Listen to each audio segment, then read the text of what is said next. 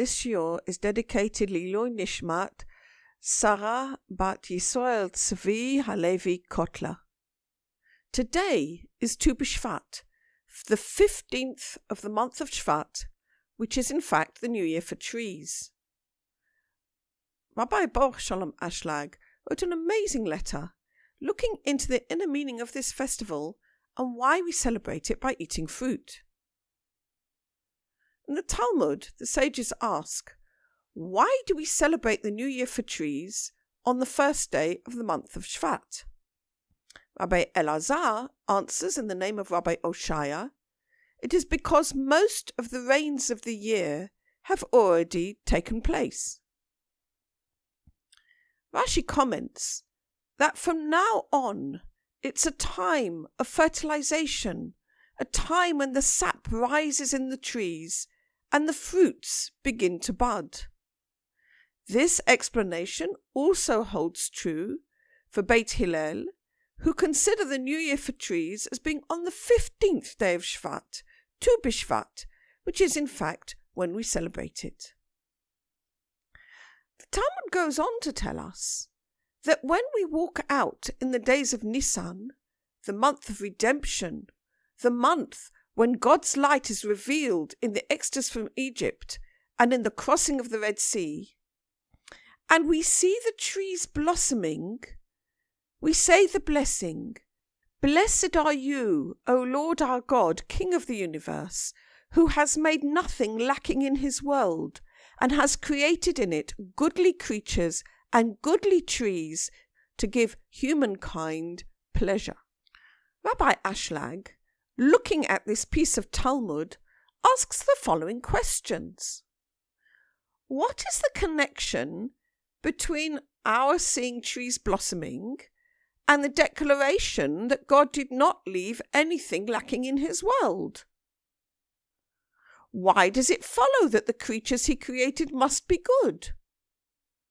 What is the connection between the human being and a tree? And why is the fact that most of the rainy days have passed, is that a sign for the new year? Which in fact is the reason that both the house of Hillel and house of Shammai give.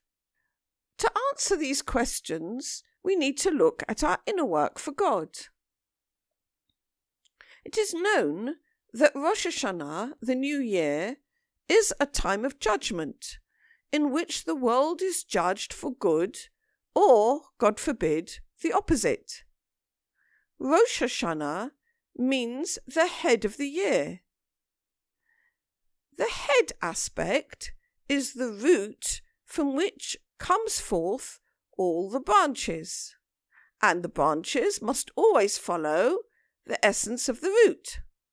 For example, from the root of an orange tree will come branches of an orange tree, not branches of an apple tree, and so on. Likewise, the way in which the head aspect, which is the root that we organize for ourselves at the beginning of our year, is the way we carry on. It is our foundation for the building of the structure of our life.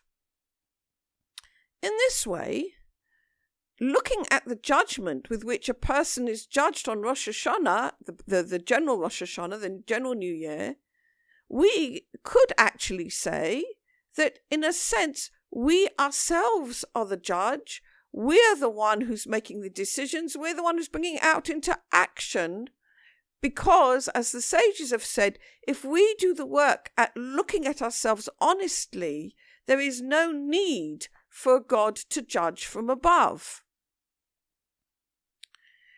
The rains represent life force and pleasure through which a tree can bring forth its fruit.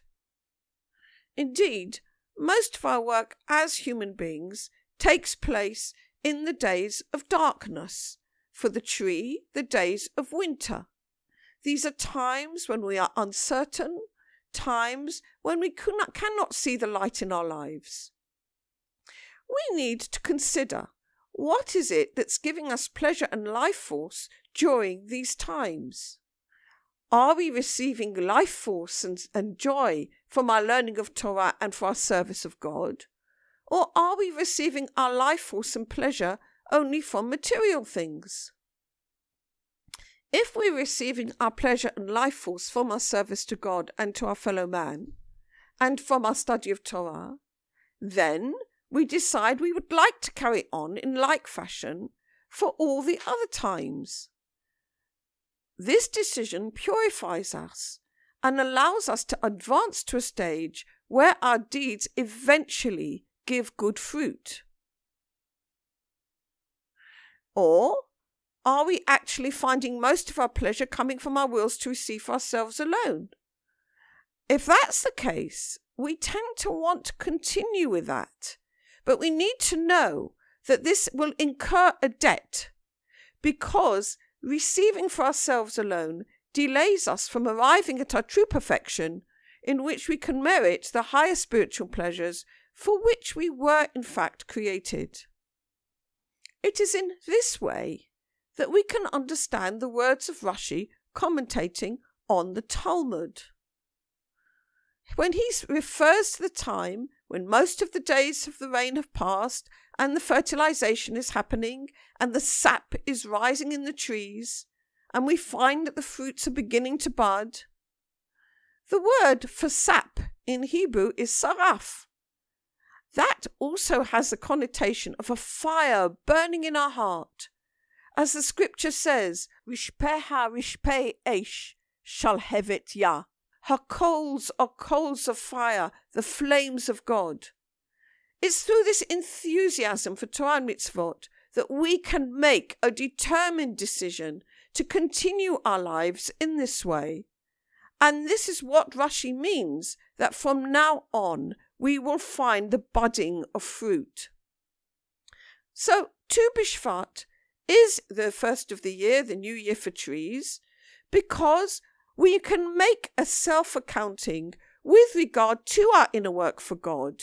Okay, how far we're putting into practice the decisions we made on our Rosh Hashanah, whether we really are going on the side of purity or, God forbid, not. And if not, it's an opportunity to change direction. Rabbi Asher continues his letter by telling us that we need to know that the only work required of us is to work to acquire the will of giving unconditionally. It is for this purpose that we need to labour. We don't have to labour to acquire a will to receive. We have already been given that by the Creator, and it's drawn to us from the purpose of creation. But if we just use our will to receive for ourselves alone, because we are not in affinity of form with the Creator, we can't receive the light that God wants to give us. In nature, as we've seen, every branch wants to resemble its root. And since our root is the Creator, and He does not receive, but only gives unconditionally, therefore, when we are receiving, we experience a feeling of shame, and thus the pleasure that God wants to give us according to His purpose of creation is marred. In order that creation should not be defective, the Creator prepared a tikkun. This tikkun, rectification of creation, is called the tzimtzum, contraction. What this involves is that when we are using our wills to receive for ourselves alone, we find that God's light is hidden from us. We find the darkness comes. Only through adjusting ourselves to the work of Torah and service, which teach us how to give unconditionally, do we merit the tikkun of wanting to give rather than of wanting to receive. By doing this, by wanting to give, and putting that as our focus, ultimately it enables us to receive all the goodness that God wants to give us, because even if we receive it, we're only going to receive it for the sake of giving the pleasure to the Creator that He can fulfill the creation. And we don't have any self-interest involved at all. This is the inner meaning of the blessing we say in Nisan. Nothing is lacking in his world, because by using the tikkun of only receiving for the sake of giving, our receiving does not cause a defect or a lack in the purpose of creation, because no shame is present. Now we can begin to understand the connection between the trees and the human being. And indeed, the sages placed them in proximity, as the scripture says, for a man is as a tree of the field. In other words, the same work that is conducted for trees to make them more fit to bring forth fruit are also conducted by the human being. What does fruit mean for us? The fruit represents our purpose, our fulfillment, when we're actually able to do good deeds unconditionally, giving good to the Creator or to our fellow human being completely unconditionally. This is the fruit of our labour in the framework of holiness.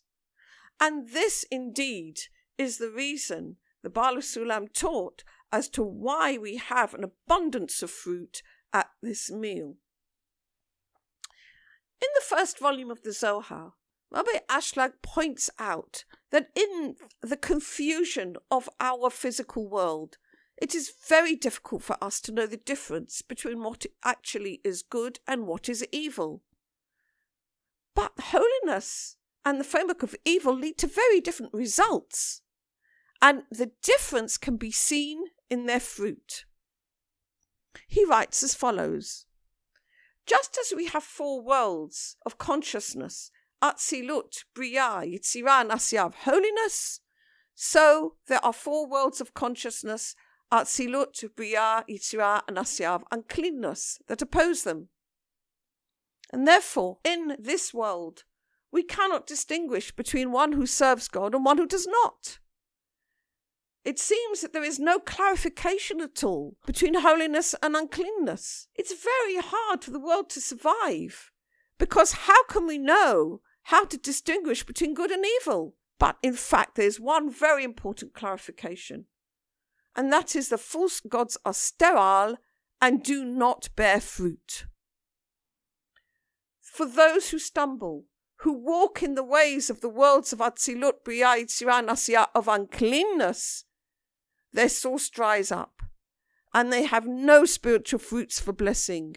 They wither and fade and come to a complete dead end.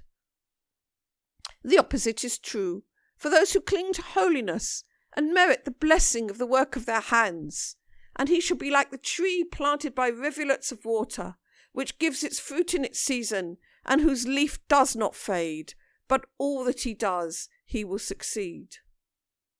This is the only clarification in the world of Asiyah by which a person may know if he's acting in holiness or, God forbid, the opposite. And this is the inner meaning of the scripture. And you may test me by this, says the Lord of hosts, for surely I shall open for you the storehouses of heaven, and I shall pour out unlimited blessing for you. Subsequently, the scripture writes, and then you will turn and see the difference between the righteous one and the evil one, between the one who serves God and the one who does not serve him.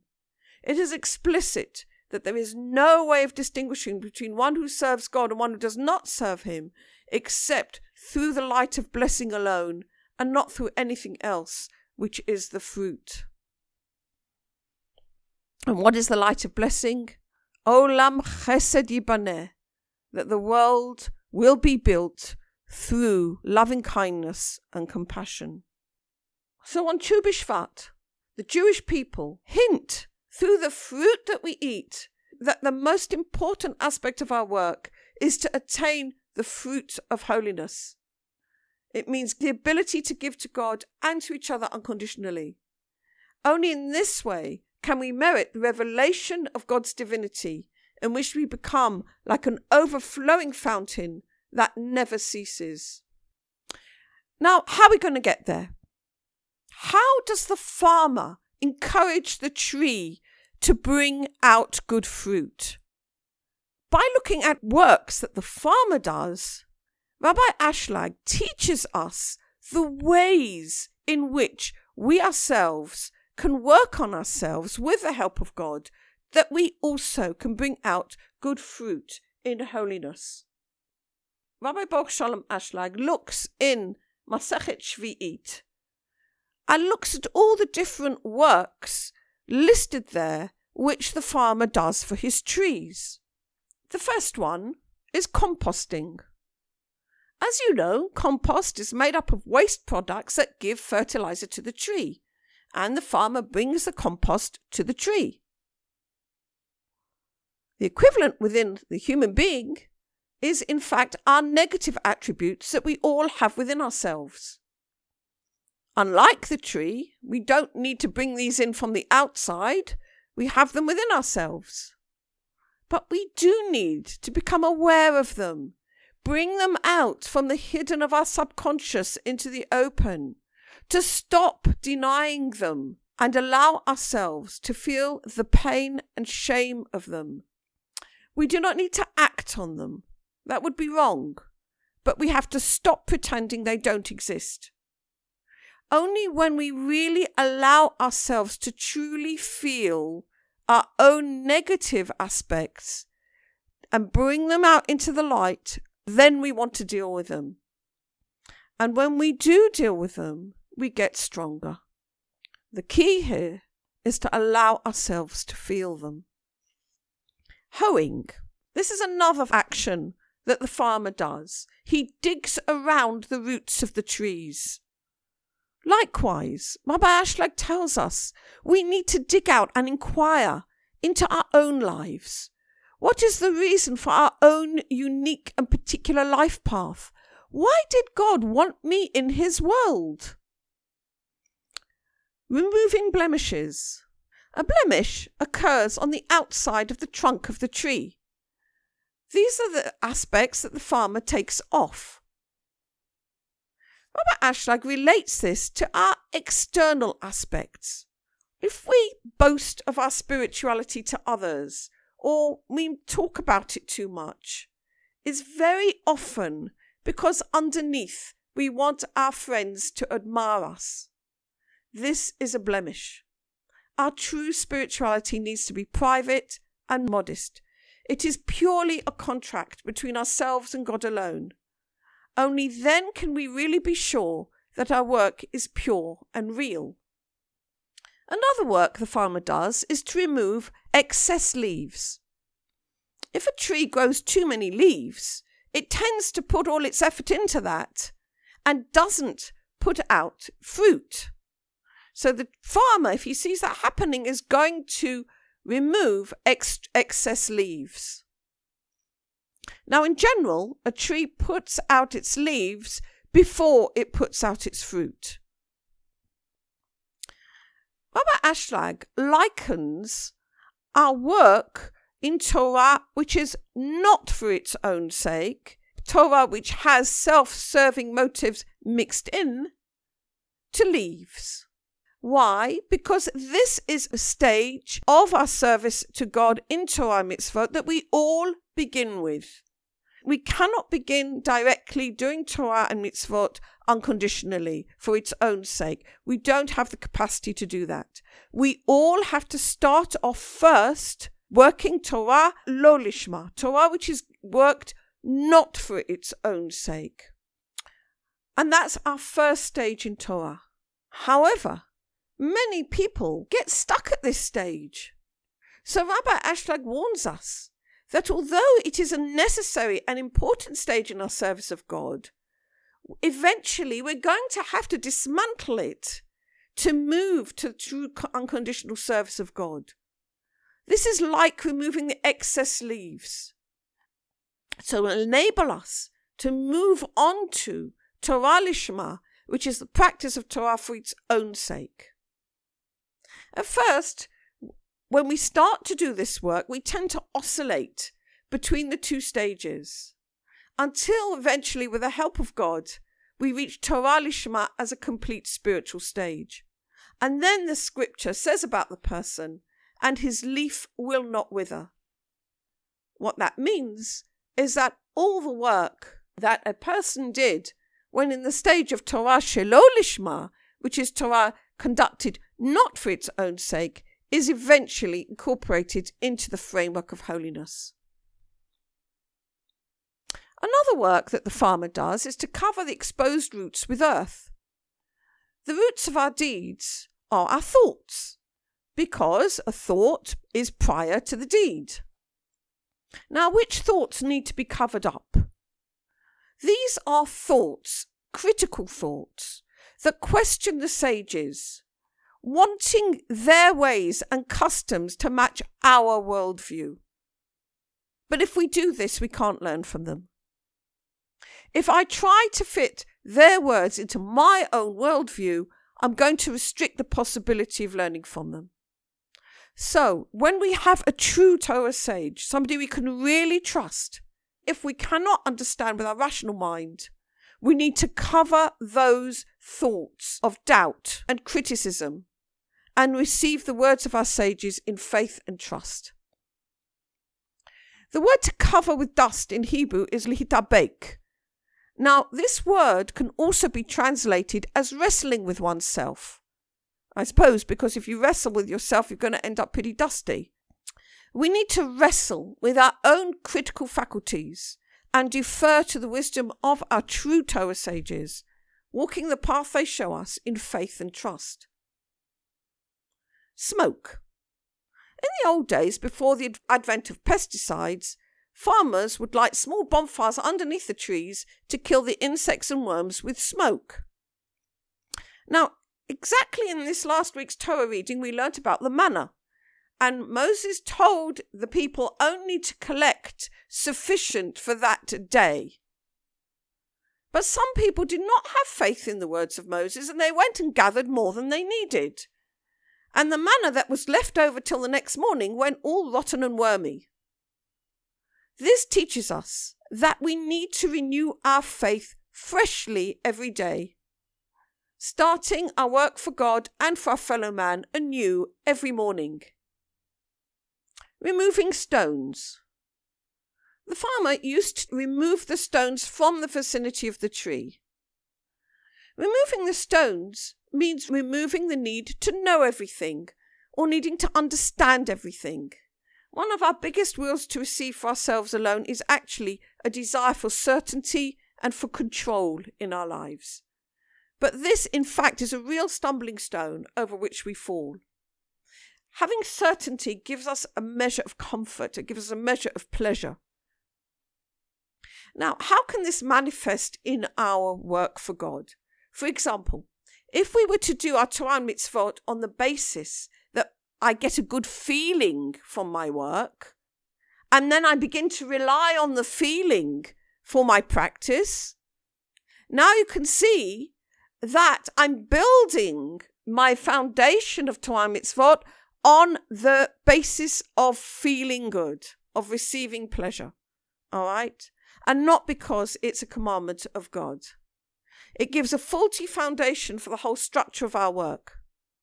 Now, the desire for control is the heart of stone, which is described in the inner meaning of the scripture, and I will remove the heart of stone from your flesh. It's from Ezekiel. So this stone is the stone of wanting control, wanting certainty.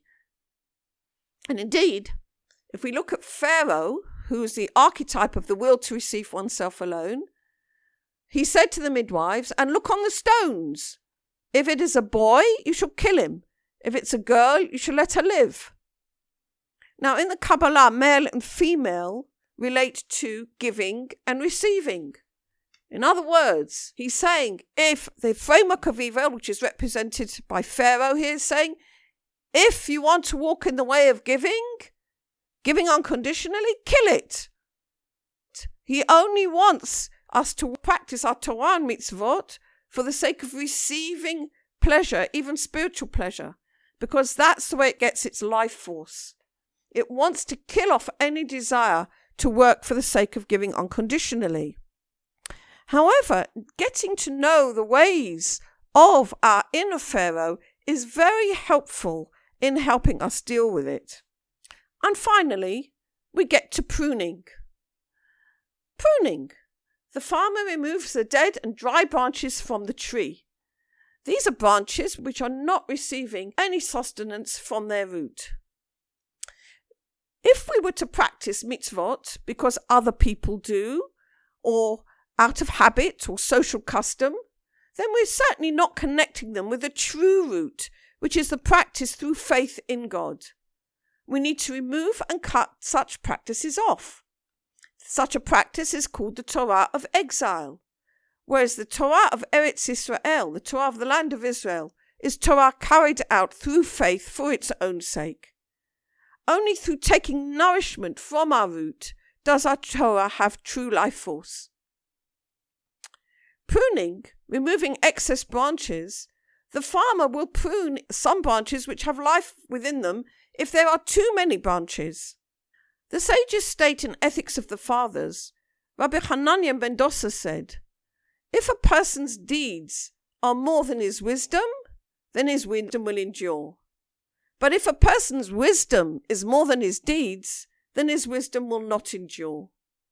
We need to have more deeds than wisdom. We need to bring our wisdom out into deeds, and that is the fruit. From this we can see that indeed our good deeds can be likened to the fruits of the tree, that the work we do on ourselves really is like the work that the farmer does on the tree. May we all be blessed that we will soon come to the month of redemption, when we, like the tree, will blossom with the promise of good fruits in holiness, and we will be able to say with a full heart, Blessed are you, O Lord our God, King of the universe, who has made nothing lacking in his world, and created in it goodly creatures and goodly trees to give humankind pleasure. Happy Tu B'Shvat. This audio recording is brought to you from the Nahora School, established by Yedida Cohen for the study of the Kabbalah as taught by Rabbi Yehuda Leib Ashlag. Studies with Yedida Cohen are available through the Nahora School online. Details at www.nahoraschool.com or www.nahorapress.com.